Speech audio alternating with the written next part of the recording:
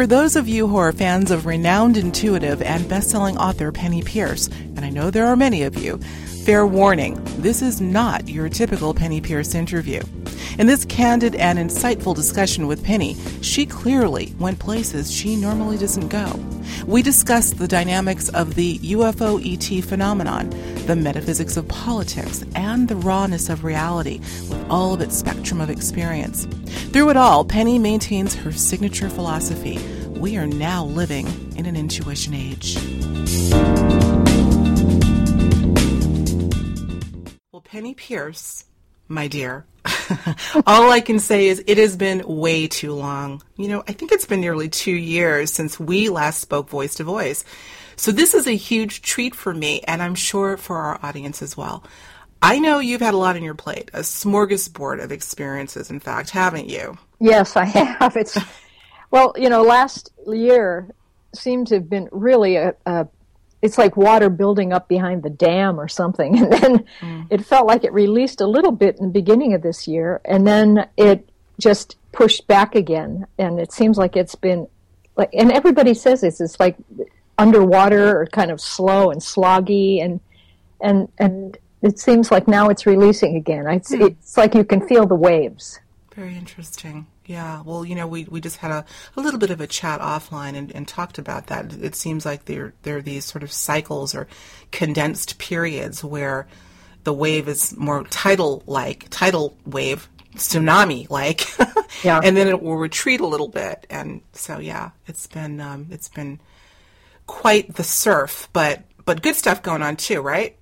Well, I think it's all good. You know, even the denser, slower time periods are helping us reach deeper things inside of ourselves that we need to clear, or put us in touch with, you know, we were talking about a lot of people had died, and I think, you know, although that's sad and we miss them, it also puts you in touch with those other realms where they now are, and helps you, you know, open yourself and expand. Agreed.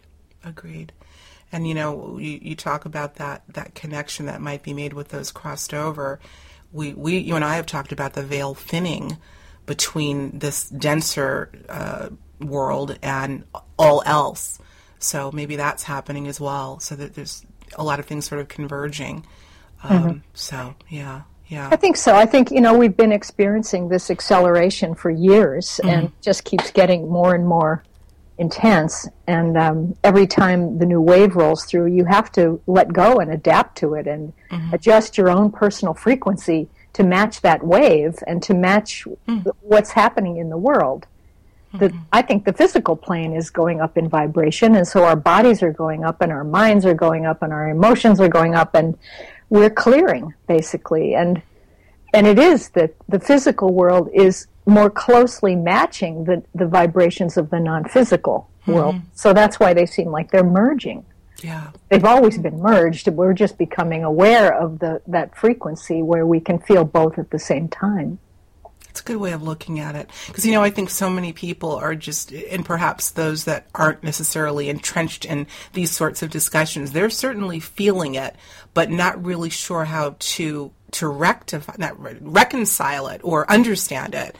So I think it is important that people understand that we're everything's raising, if you think of it hierarchically, or accelerating. But that also includes emotional acceleration and physical, metaphysical, everything. Well, you know, speaking of physical and metaphysical, I want to talk about the physical and metaphysical of this, let's just say, interesting presidential campaign. Oh, boy. Yeah. I've never seen anything like this. Speaking of intensity and I don't know what I would call it, except somewhat bizarre. It's unexpected campaign cycle. I don't know. I'd love to get your perspective on, again, from a linear physical perspective, that's important, but also from a cosmic perspective. What do you think is going on here? I think politics is one of the areas where the clearing of the subconscious mind is showing up blatantly, because, you know, part of what I've written about in Frequency is that we're in a transformation process, and part of that process is this acceleration, raising the vibration of the body, which then really raises the vibration of our emotions. and that means that things that we've suppressed, denied, tried to keep out of view are now, let's call that low vibrational feelings. There's no place for those to be stored anymore because the whole level of everything has risen up so much that a lot of the subconscious fears and emotional wounds and things are now coming into the conscious mind. They're being freed, and they're in solution. They're floating around now, and as they come up, we start to remember them, or they reenact in our lives, and then we don't want to have to look at that, so we try to suppress them again. And we may go through many cycles of this resuppression of things we don't want to look at, until the force builds up behind the dam so much that it breaks through with drama and trauma and kind of explosions of, uncontrolled energy. And so I think we do this at an individual level. Each one of us is clearing our own, private cache of fear, but also societally, and culturally and nationally, these things are clearing. So I think this is what's affecting politics in general. It looks like we're going to hell in a handbasket, in society. That's putting it mildly. Because it looks like as all this negativity surfaces out of the unconscious realms, and it's now conscious, it's in the news everywhere. It's, the school shootings and child abuse and all this stuff is now public. It looks like it's overwhelming us, but really it can be cleared.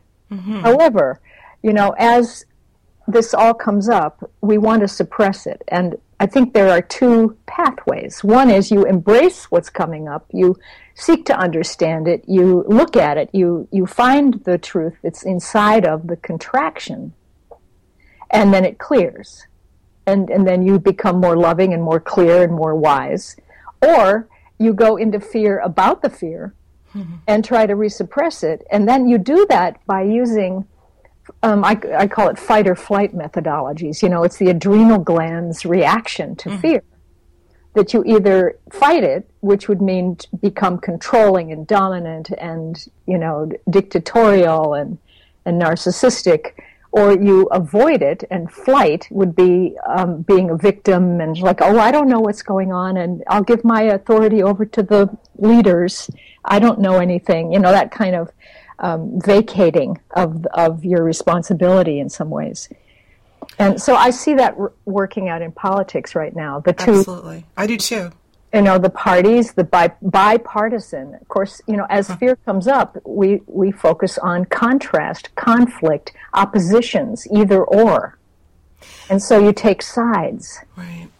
Well, this pattern of opposition in politics and the fighting and the backbiting and the name calling obviously didn't just emerge this particular cycle. No. It's been building up, but again, I think it's definitely reached a threshold. I'm going to name a name here. I don't like naming names, so you can't help it when you think of tumult and bringing out the angst and emotional just rawness in people. That would be Trump, obviously. At least that's a portrayal that we're getting in the media. But I love what you're saying, Penny, about what he may actually be representing archetypally. When you think back even a little further, reality TV itself was some of the beginnings of this, so that we started looking at the things that were so revulsive and repellent to us, and then glorifying that. The ego has to glorify, I'm a mean girl, and I can be sarcastic and put you down in the most clever way, and all that kind of thing. And So basically, I think that Trump was a reality TV person, and now he's still a reality TV person, and he's milking that kind of marketing to glorify his own narcissism. I think this is that particular kind of reaction to the accelerated energy. He is the epitome of that, representing the spearhead of that, and it's kind of like everybody would wish they could be him in a certain way. Although a lot of what he, I think, projects is a front. Mm-hmm. I'm not sure that he's like that underneath at all, you know. Right. But that's what people want to believe. They want that. But also they're sick of, partly, I think the good thing is they're sick of the old political paralysis. Mm-hmm. And they want something to change. And this is part of the urge of acceleration, is that I hear it with my clients. I feel stuck. Mm-hmm. Stuckness, and I know there's something better coming, but I can't see what it is, and I don't know how to get there, and I sure don't want to go back into the old way. Mm-hmm. But then there are a lot of people who are kind of want to stay in the old way and are in tradition, and they don't want any kind of evolution. Absolutely. Because they're comfortable. Mm-hmm. But I think what's going to happen is that can no longer really stay in place.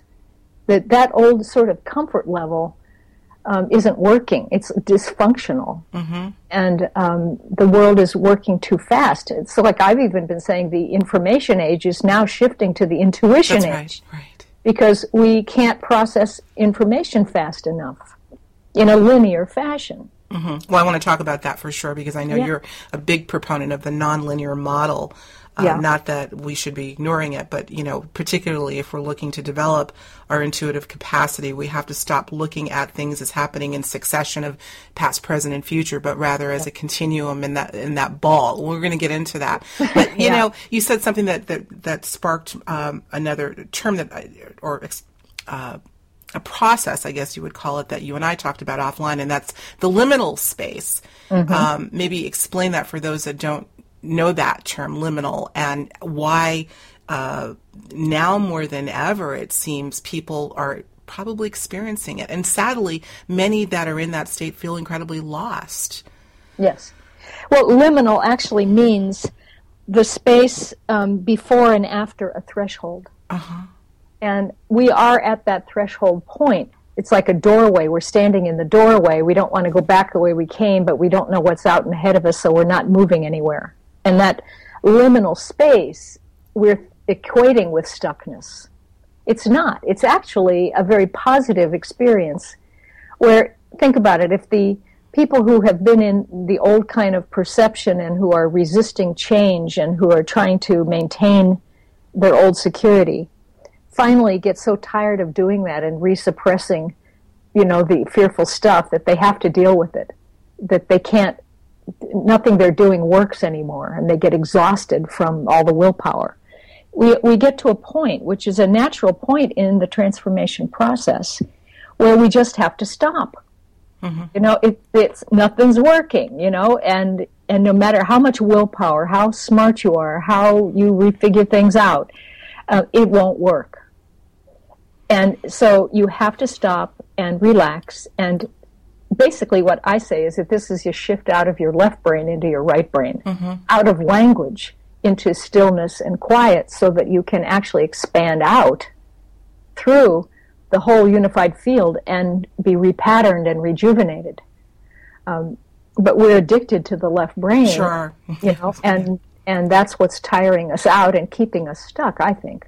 But anyway, liminal space then is that space around the stopping.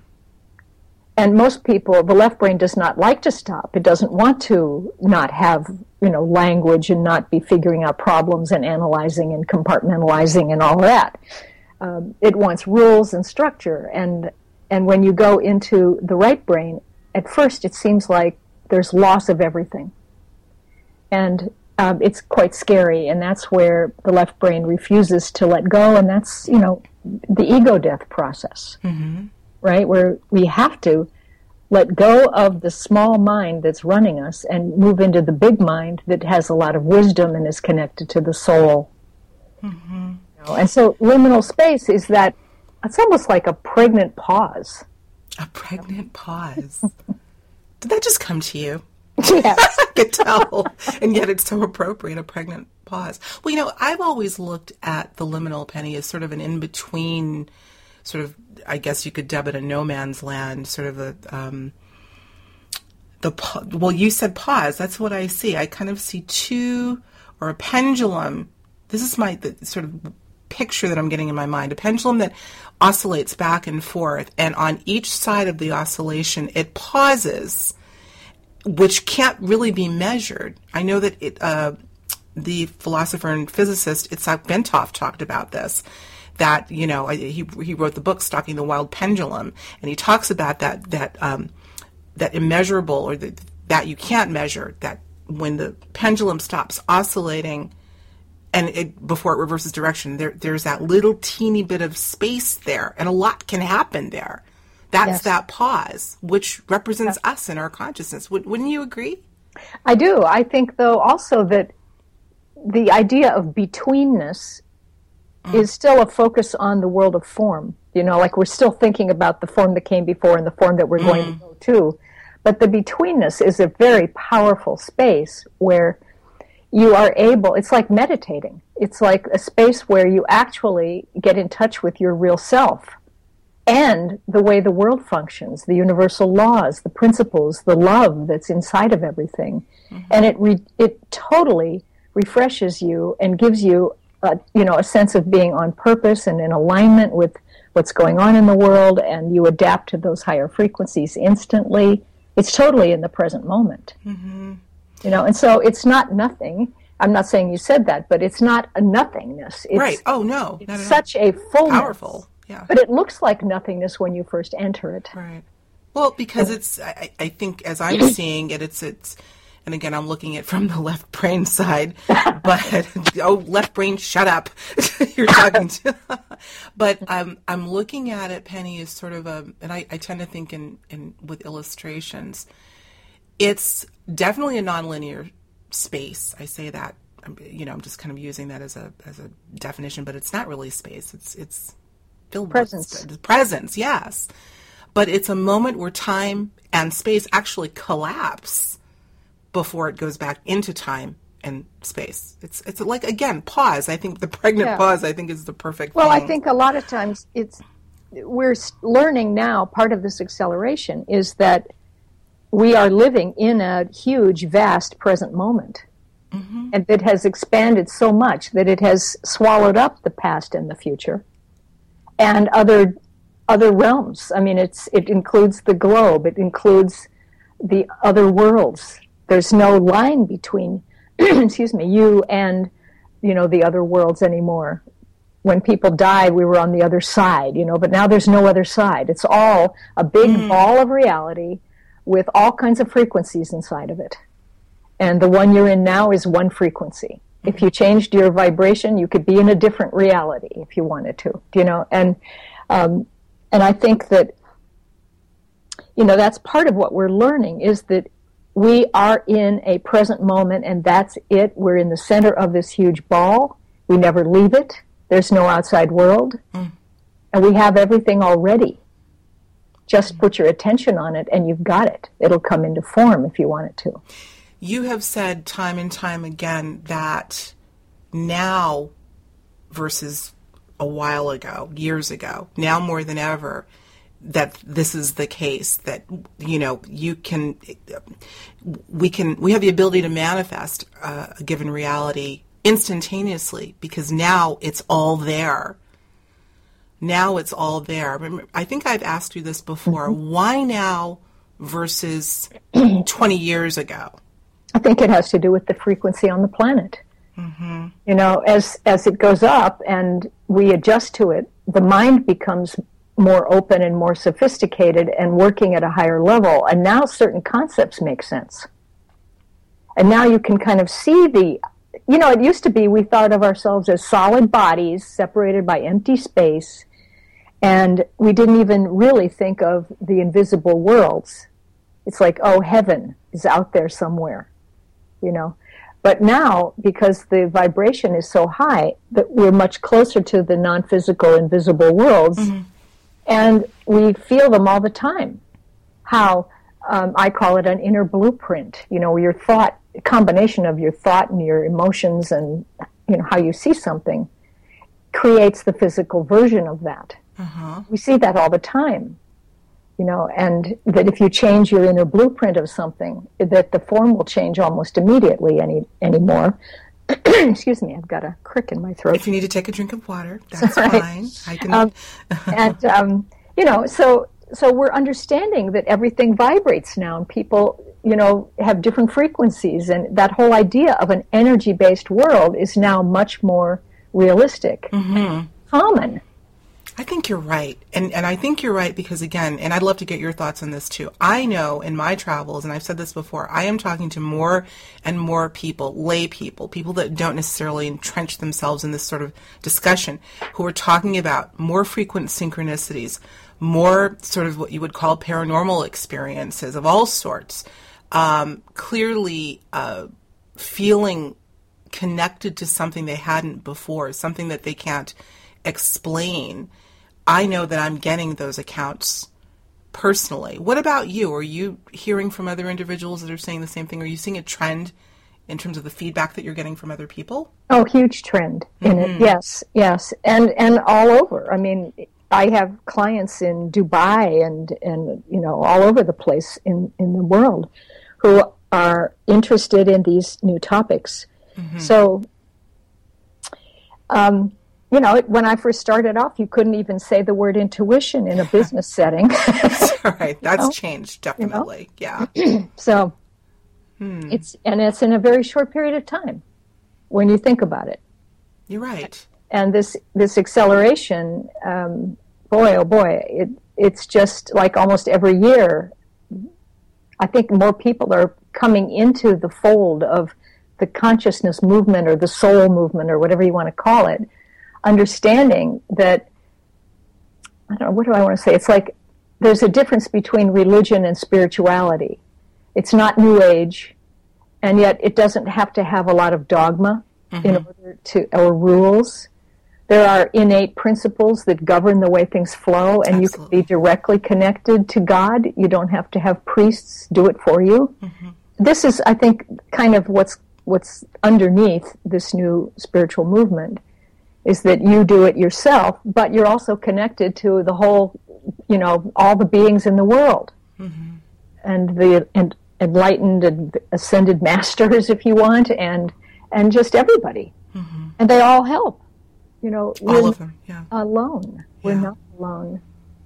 Well, speaking of being not alone, I don't know if you've been following the show of late, but I have been doing a lot of episodes on, we call it the ET UFO phenomenon, and I use that term very loosely because I think it's so much more complex and dynamic than that. But I have to tell you, Penny, this is by far the most popular subject I've covered. I thought it was animal reincarnation because I was into that for a while, and I think that has merit. I think that's a equally fascinating subject.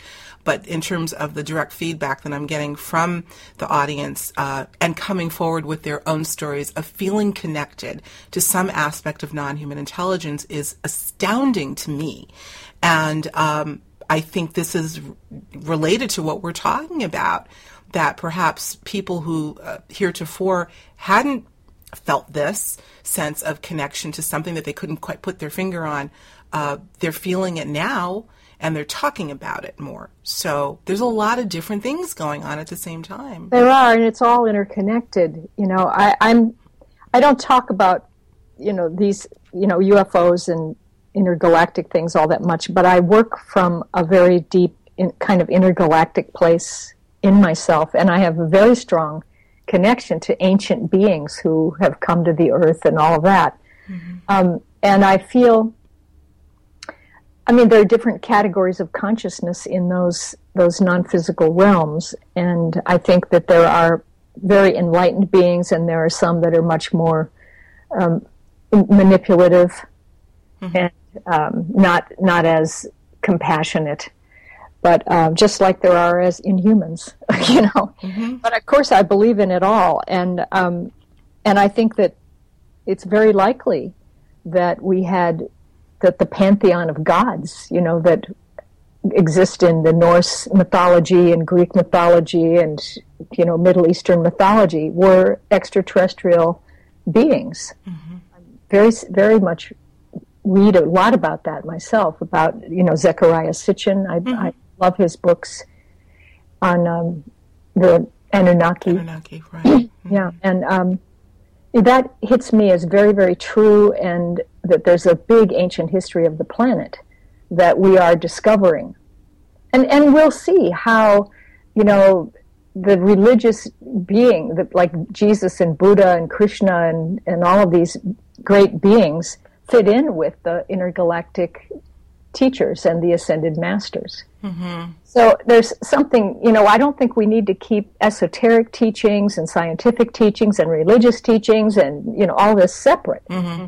I think they all interweave, and we'll come to a place where that is going to make phenomenal sense to us. Mm-hmm. And when we remember our hidden history of the planet, wow. And maybe that's when we start to see, have a life with all the other beings. I was going to say, of physical incarnations. Right. So. Right. Well, that was really my next question. With all of this sort of personal as well as collective epiphanies that many of us are having, might this eventually usher in a revelatory moment? There's a big D word of disclosure in terms of the final "we're not alone," and not just the announcement of "we're not alone," but them showing themselves. I don't know. This is another question I've posed to other people that have said absolutely. Everyone has sort of a different feel about it. I tend to think that there will be some revelatory moment. When I say moment, I don't mean that in the literal sense, but a point of no return where we're not only going to know very, very well that there are multiple and I prefer just to use a broad term, non-human entities, but that they will show themselves and begin to acclimate or have us acclimate to their being around us if they're not already. Mm-hmm. Yeah. I think there's, we have been sort of inculcated over thousands of years that we are physical beings living in a real solid physical world, and that the non-physical, invisible world is way far away, mm-hmm. or the gods live there and we can try to become like the gods, but so in order for us to know that non-physical, extraterrestrial or intergalactic beings are real, a lot of people still want proof. Mm-hmm. They're in the left brain. They're in the mm-hmm. physical, separated world. But there are a lot of people who know in their inner world experientially mm-hmm. without proof. Absolutely, yeah. I mean, I think there's subjective evidence as opposed to objective evidence. That when you have enough dreams, they come spontaneously out of nowhere and they're filled with this stuff. That's right. Or you see very odd things sometimes out in the world, lights bouncing around in the sky, out in the desert or whatever. It sort of builds up. Mm-hmm. And you say, hey, this has been around for thousands of years, these ideas. Like I was just researching something about Enoch, and how Enoch was taken up to the gods. And people, think, well, maybe he ascended, but maybe he was taken by a UFO. Mm-hmm. And what's the difference? What's the difference? When old, what do I say, like the Bible, old books and writings talk about certain things, they use terms that are translated into different languages and lose their original meaning. Like I remember reading in Zecharia Sitchin's book that originally there was a word Shem, S-H-E-M, and in the old Mesopotamian culture it meant missile, literally a missile, mm-hmm. and like a spaceship. And it came down to be translated over the years into Hebrew, I think, as name. It was something that was projected out of you, mm-hmm. like a missive, but your name.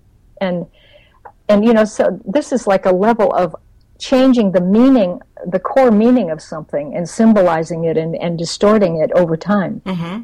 Which is a pattern. We see that a lot. We do, mm-hmm. yeah. And things get watered down. Right. Sometimes if you go back to the literal meaning of something, you understand that there's a much bigger reality. Oh, no question. I think the English language in particular is rife with that, rich with, and I love studying this idea of taking a word, and I think to be frank, there's certain words that you say, and even intuitively you say, I have a feeling this means something a lot bigger or something else.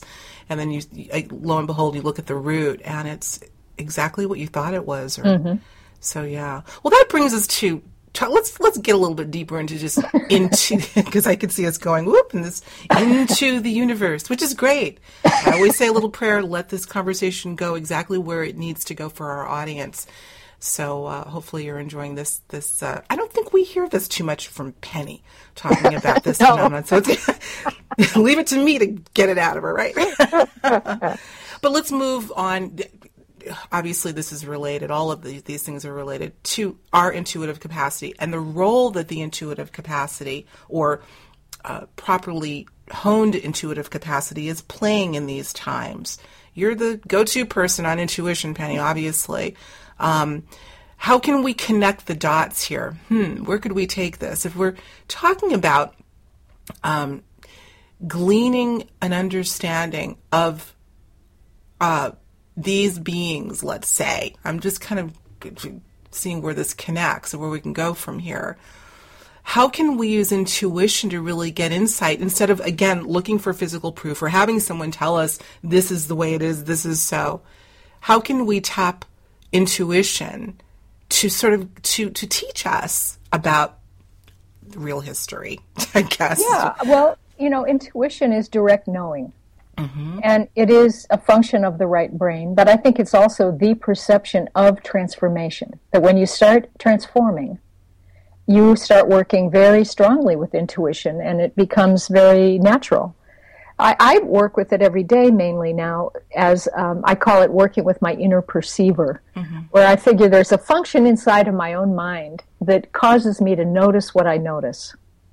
It reveals scenes. It makes me go where I go, and so I start to dialogue with that. I say, well, why am I noticing that? Or why did I think of that person? And then answer yourself from that same place. That the question and answer exist in the same space, and often the answer propels the question, so that you're trying to show yourself something. So I just made a decision to trust that. Why not trust it? If I trust it, then it gives me good stuff. If I don't trust it, it doesn't. Why bother? Why bother coming through for Penny if she doesn't trust me? So I trust it, and I work with the information I get. I follow it. So that's one main thing. But I think, today we're trying to understand this new spherical, holographic kind of perception. We're trying to shift out of the linear way of thinking about everything into this new present moment reality. And that is the big work at hand. Intuition helps. If you ask yourself, please let me know when I've slipped back into linear thinking, then you say, oops, there was one. Now let me get back in the center of my ball and feel how everything's inside of me. All the ascended masters are inside of me. All the intergalactic beings are inside of me. All the historical beings, all time and space is inside my ball. I have access to everything, and the whole imaginal realm is inside your ball. All possibilities. What is this ball made of? And I'm not being facetious. You've talked about the ball before. Are we talking a ball of energy, a ball of light, a ball of what? It is a ball of energy and consciousness, which I now link together with hyphens, energy and consciousness, because they are flip sides of the same coin. If you have more energy, you have more consciousness, and vice versa.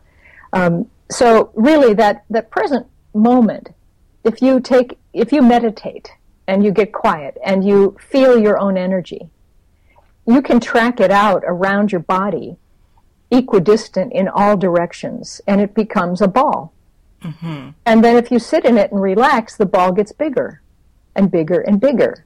And the more you open and get soft and trusting and loving, the bigger and bigger the ball gets. And then it really includes more and more of time and space and the whole unified field.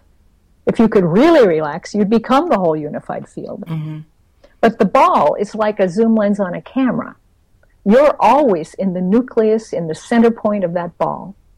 But it expands and contracts and moves around if you need to, wash your car, you focus the ball down into the physical world, and you're not listening to very much universal knowledge at that point. You're looking at your technique. And then if you are sitting at your desk at the computer, you're focusing in a small ball, Mm-hmm. But then you look out the window and the ball automatically has increased to include the view. Mm-hmm. There's never anything actually outside the ball. That is your flashlight beam, I understand, yeah. And you're bringing part of the universal body of knowledge into consciousness in that present moment. What would you do if the beloved pet you had to put down only months ago suddenly showed up at your doorstep? Or you had a dream that your animal companion told you they would be returning to you? Hi, I'm Alexis Brooks, and after having my own amazing animal return experience, I've put together a compelling presentation called The Evidence for Animal Reincarnation, Clues, Characteristics, Confirmation, that include miraculous stories just like mine that happen to real people just like you. You'll hear powerful accounts of animals returning to their owners after they've died. You'll find out if you can actually encourage your lost pet to return to you and ways to learn whether they already have. Take a deep dive into the historical beliefs around reincarnation. Learn about synchronicity, intuition, and even dreams and how they all factor into this miraculous phenomenon. To learn more about this unique presentation and to purchase your copy, visit higherjourneys.com/animal reincarnation. That's higherjourneys.com/animal reincarnation. And maybe you too will witness the return of your animal friend that you've been so longing to see. You're listening to Higher Journeys Radio with Alexis Brooks. And now, back to our program.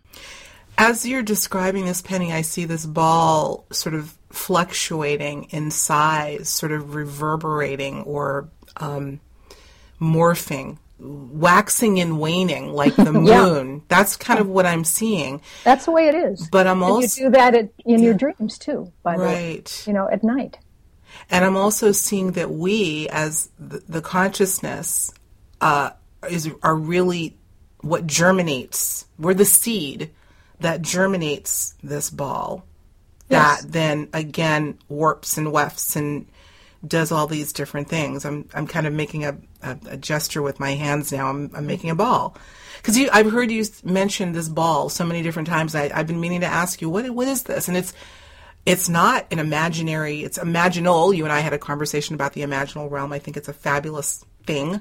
But it's not imaginary. It is a very real thing. And I'm almost wondering if we were consciously developing and growing this ball, might it be photographed as an energy field, say with Kirlian photography? I think this is a real thing. I think it has been photographed. It is the aura. Mm-hmm. And that's energy and consciousness. And it's at a certain frequency in each moment. Now, I talk a lot about the idea of home frequency in my book, Frequency, mm-hmm. but that is the vibration of your soul in your body, in the present moment. It's your clear self, your diamond light self, really. And if you focus yourself at that frequency, and you do that by feeling it and thinking it, or I think of it like strike the tuning fork of your own frequency, and ding, and it makes a hum throughout your whole field. If you stay in that, then anything that comes into your reality has to filter through that frequency. That means that you get other people and opportunities and resources that are on your wavelength. Mm-hmm. People who get you, people who support you, opportunities that are just right.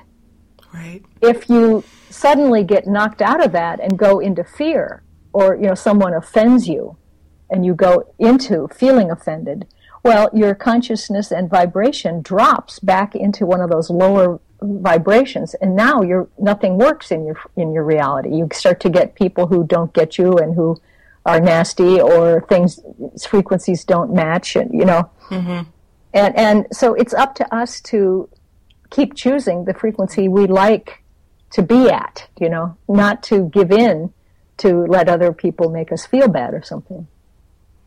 I know a lot of people are listening intently to this part because, again, that is the conundrum, that there are so many people that are in this sort of emotional soup that we're in, a heightened state of emotion and fear, they're all asking Penny, how do I get out of that and keep that frequency high? If what would you recommend? Yeah, part of it is if everybody's in you, they're all at their own frequencies. Just like if you were the Earth, you would have volcanoes going off and peaceful meadows and lakes and moors and farmers and everything all at once. But you're holding your own vibration, but you're allowing all those other ones to be part of you. So occasionally you'll get somebody who shows up in your world who's very contracted and negative and can't hear anything and very blocked, and then criticizes you because you didn't meet their needs, and you can choose to let that to go down to their frequency level. And then you will feel bad and you'll want to fight them or, make nasty comments back to them. But that's because you went to their vibrational level. You don't have to. Why? It doesn't feel good. So stay at your own home frequency, but allow that person to just be the way they are. And they'll get it at their own rate, And part of this has to do with our need to avoid suffering and pain, in that I think when somebody is at a lower frequency than us, or, sad or hurt, or even, we don't usually see that anger is a sadness or terror, but it is, that we try to rescue them because we don't want to feel it. And I think we have to get over that a bit, and say, I will help people when I get from my inner perceiver that I want to help people, and that it feels like it will work and it's right for me. And if you can't help them, then let it go. Let it go. And let them be there in their world, and you be in yours. There's plenty of space, plenty of frequencies to occupy. Right. So the thing that I'm hearing loud and clear is that when you have someone that is causing some sort of tumult in your life, a relative, a coworker, and they're antagonistic, and you've been, let's say, confronted by them, although the temptation is to respond in a like manner, they say something mean to you, you say something mean back, you make the decision to withdraw. I know that can be difficult because, again, for those that are sort of marred in the left brain, it is extraordinarily difficult. This is why it is of utmost importance to understand the right brain, because that's where the right brain comes in, really, right? To not, and the ego being on the left brain side, of course. I think when you're overly invested in the left brain and identified with it, it becomes ego, where you feel very separated from everybody else. But if you go to the right brain, you feel unified with other people. And it's all one mutually supportive world, But it would going back to our talk about Trump and politics right now. It's like he is representing that function of that consciousness that wants to hurt people. You hurt me, so I'll hurt you. Or I'll hurt you first, by being abrasive and dominating, and then go ahead and try to get at me. It's kind of, and that's part of the consciousness that's coming up these days that we're trying to clear.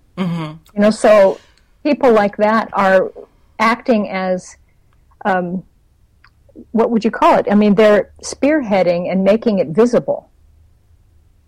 Now, I don't know how many people are actually getting a lesson from it and seeing it. Right. I don't know.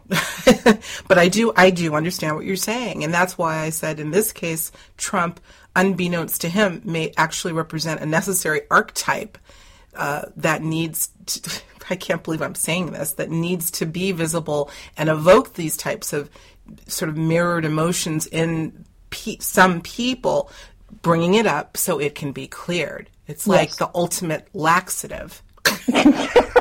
That's right. Sorry. You said it, not me.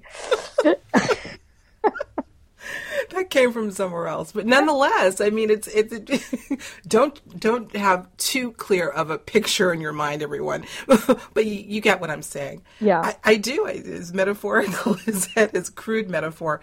Yeah, I've never thought of it that way. That really. Well, part of what I think is happening, and I wrote a paper on this that's on, I think it's on my website, about intuition in politics and seeing through the smokescreen of spin, and that, I think that what's happening is people who are waking up consciously now are not just becoming liberals, because liberals and conservatives are like two sides of an issue that I said before, the adrenaline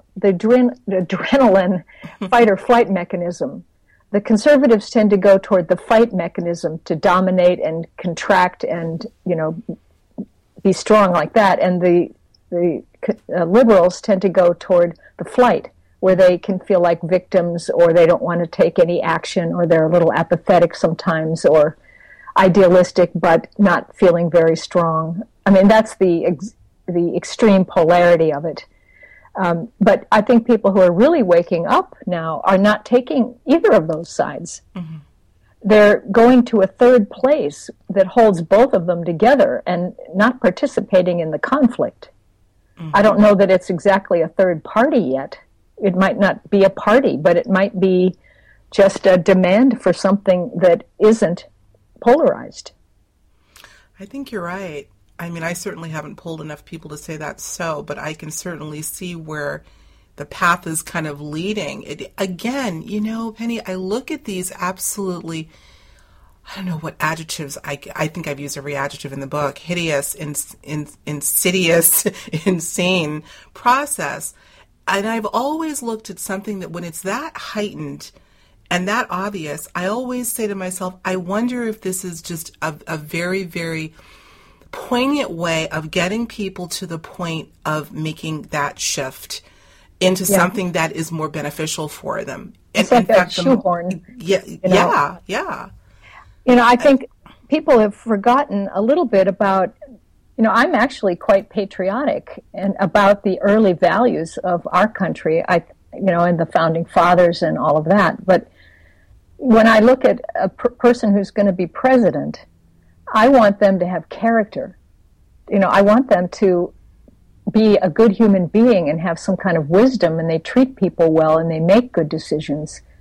And I don't understand how, especially conservative people who really have pretty much tried to champion that, can look at him and think that he's like that. I'm sorry. Yeah.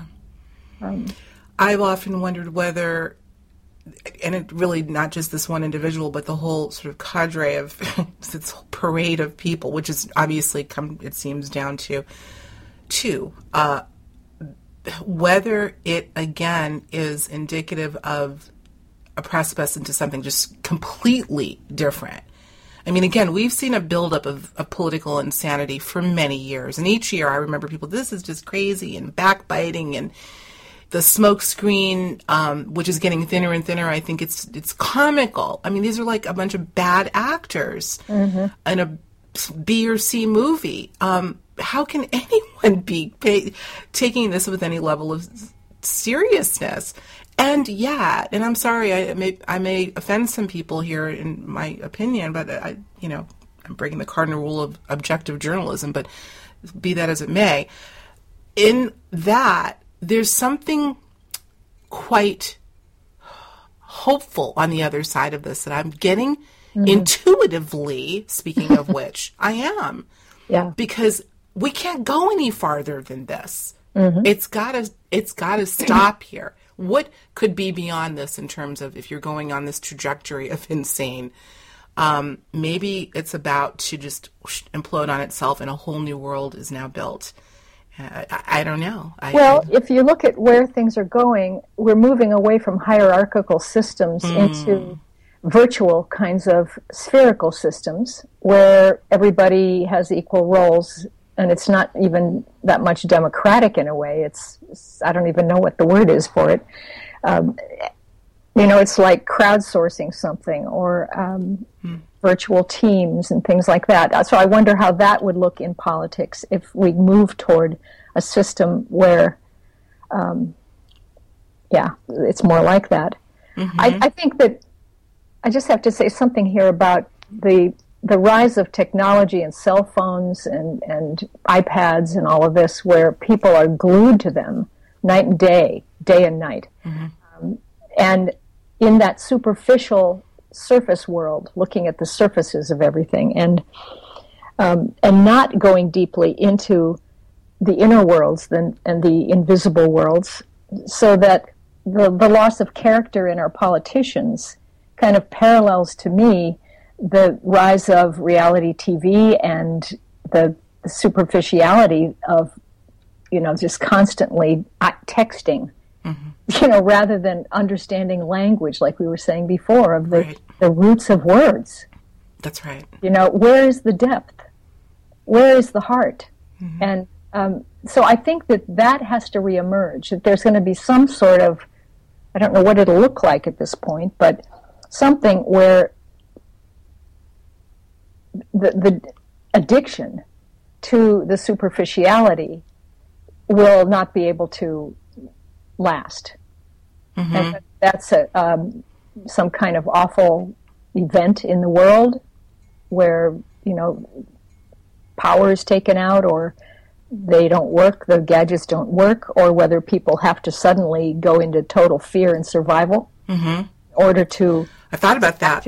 Mm-hmm. I don't know what it's going to take. I think it's going to take something that drastic. I have thought about that. I haven't talked about that for a while, but at some point there were discussions about the possibility, because of the overburdening of the world grid, that it would indeed go down eventually, even if only temporarily. And I thought to myself, sort of secretly, I guess not so secretly now, I would love to see it go down. It'd be interesting. Because I think we're at that point once again. We're at a lot of precipices on a lot of levels that are going to either annihilate or elevate consciousness, human consciousness. You're either going to survive it and use this as a point of true evolution, or you're not.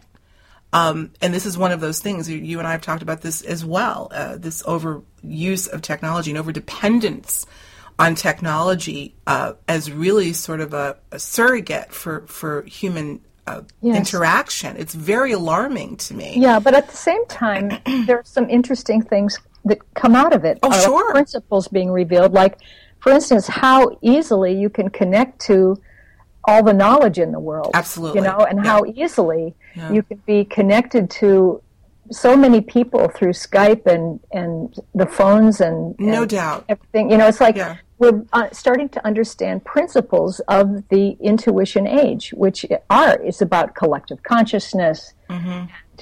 Mutual support, and all of these kinds of things. Mm-hmm.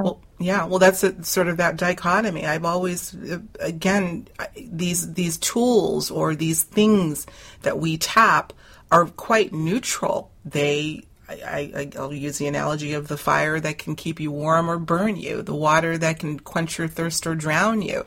Technology is no different. Absolutely, it's a brilliant thing. What are we using right now to have this conversation? Exactly. But above and beyond that, we have to make a conscious decision as to what degree we're going to. Are we utilizing technology? Are we using technology, or is technology using us? And that's a personal choice. So, mm-hmm. And I think intuition comes to play there as well. How many times has the intuition maybe said to you, get off the computer. It's not good for your eyes, and you keep going. Well, I think the addiction to the screens mm-hmm. is another way that we try to suppress the unconscious stuff that's coming up. Mm-hmm. Avoidance is a great mechanism for not having to deal with it. Mm-hmm. And if you can be addicted to TV or phones, you don't have to look at that stuff. Right. For sure. Yeah. Well, so fascinating, because the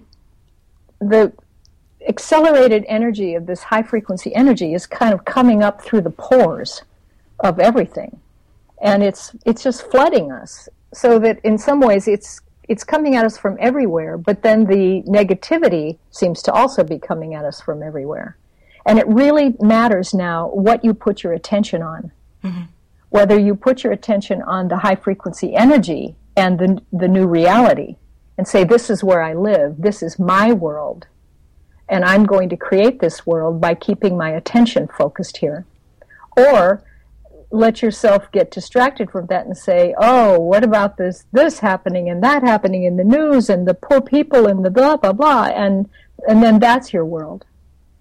They are diametrically opposed and getting farther and farther and farther apart, those two worlds. They're bifurcating. They're bifurcating. Yeah, and so you have to choose what world you're going to live in now, or else, you're going to go down the drain with the negative ones, I think.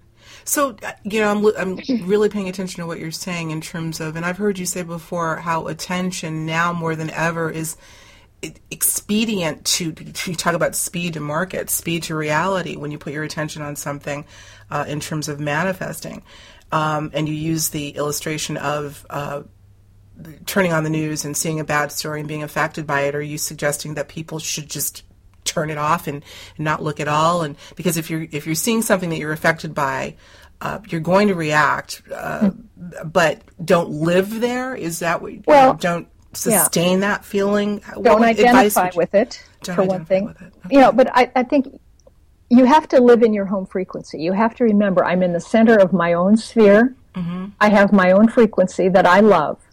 Now, the news is one frequency that lives inside the ball with me. I can watch the news and see what's going on, and I can decide if I want to do something about it, or let it help me think about life and what's important to me, or whatever.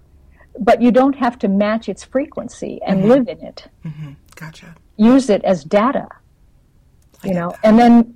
I get to the point where I don't really want to watch it that much anymore because it's kind of weighted in a certain way toward things that I don't feel like I can help in that particular way, of go to some foreign country and give out food or something, Right. That would not be my life.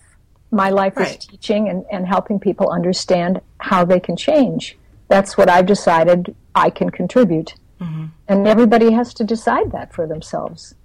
Everyone has to decide that for themselves, not be told what to think and how to react, for sure. Well, I have to tell you, Penny Pearce, I said a little prayer, dear God, let this conversation go where it needs to go. And you know what? By golly, I think it did. Don't you agree? I do. It was fun. It's always fun talking to you. Tell us what you have going on, and then we're going to have to sign off until next time. Yeah. What's in the hopper for you? What's in the hopper is I'm writing a new book, and that's going to take several months, so I don't have any travel plans right now, but I am still doing private counseling. Mm-hmm. So people can find out about that on my website, which is just my name, pennypearce.com. PennyPeirce.com, right? Thank you. That's great.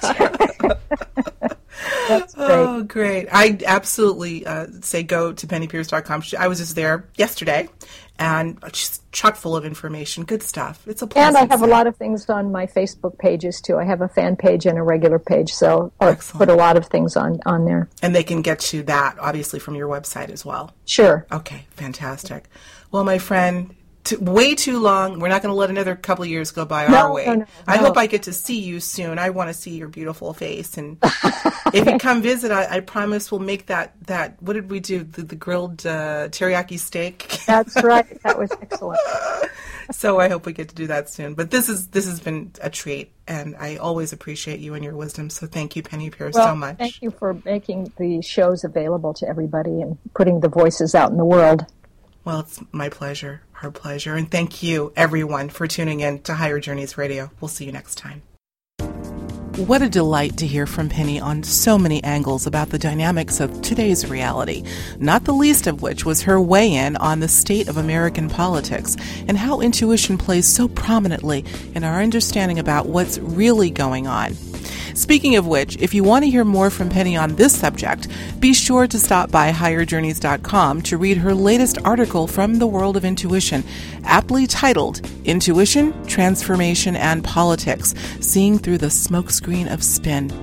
This won't be the last of Penny's articles on Higher Journeys, by the way. We'd like to welcome her as our most recent addition to the journey, as Penny will be a regular contributor. We are so excited. So make sure you stay connected to higherjourneys.com as well as Higher Journeys Radio for the latest in transformational information. As always, I appreciate your tuning in. Until next time, I'm your host, Alexis Brooks.